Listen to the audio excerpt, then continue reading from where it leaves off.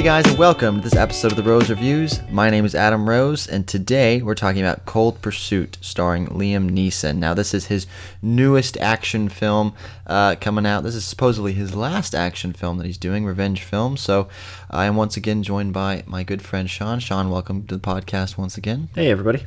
And let's talk about this interesting film. So this is a remake of, I believe, a Swedish film under the name of The Order of Disappearance. Yeah. And this is a remake of that same director, remaking it for an English audience. And it's really about Liam Neeson's character's son gets killed, and then he gets caught up in kind of this gang war.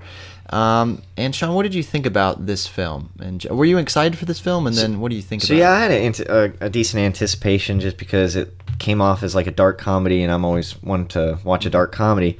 But it was a very interesting film, to say the least. It was was interesting. I don't know how else put it. Yeah.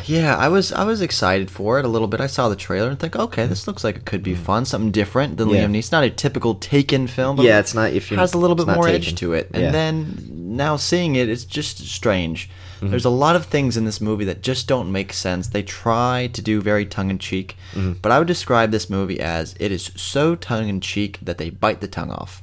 Oh, that sounds like a critic review right there. It's so true, though. Yeah. It's so true because they try so much and it just doesn't land, and the tone is all over the place, and they make certain decisions. For example, there's a scene with an African-American actor where they're making fun of him in a way that is so stereotypical and adds nothing to the story, completely unnecessary, and it's just stuff like that throughout the film that I'm like, there's a subplot with the Native Americans. There's subplot with police officers that goes nowhere. Yeah. They do nothing. Yeah. And there's just a bunch of subplots throughout the film that take time away from the main story that go absolutely nowhere and make no sense. And there's really no laughs. There's nothing from it. And it just, a lot of the film just doesn't make sense with what they're trying to do. And also, it's a 2-hour runtime. Easily could have shaved off 20 minutes. Oh, easily, yeah. Could have been a 90-minute, maybe 100-minute movie, and they made it 2 hours. Now, there were some laughs to be had, kind of.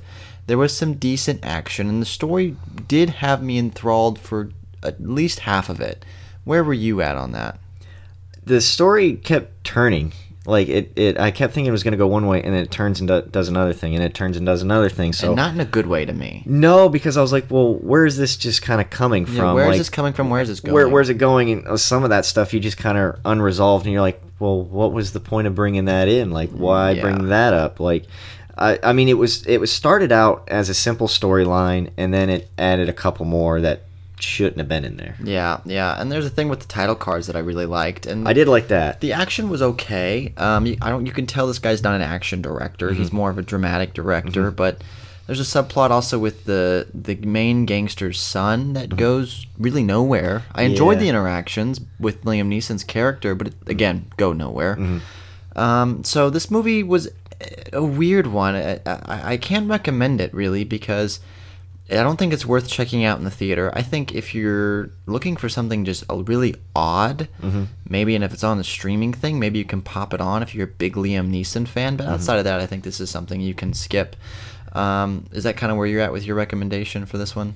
Yeah, I mean, like I said earlier, it's just some of these storylines, you just don't know where they're going. Even actors just disappear and don't ever appear again. Yeah. And it's just interesting, unique, and I don't think it landed as well as it should have. It didn't land for me. Again, so tongue-in-cheek, cuts the tongue off. That's really what it is. So on a scale of 0 to 5, 0 being no roses, 5 being full bloom, where are you going with Cold Pursuit? I've been struggling with it, but I don't even know if I can get it to fresh, so I'm going to probably give it a 2.5, to be honest. Yeah, I'm landing around a 2, honestly. There you go. Yeah, I'm landing around a 2. 2 out of 5 for me. Yeah. Not a good film. Really just missed the mark, and there was potential with it, and there are some redeeming moments, which is why it's not completely rotten, like a complete 0 out of 5 to me or anything. Yeah. There are some redeeming things, but overall just did not land with what they were trying to do. So, again, thank you, Sean, for joining me on Always this one. good to be here. And until next time, guys, I will see you at the movies.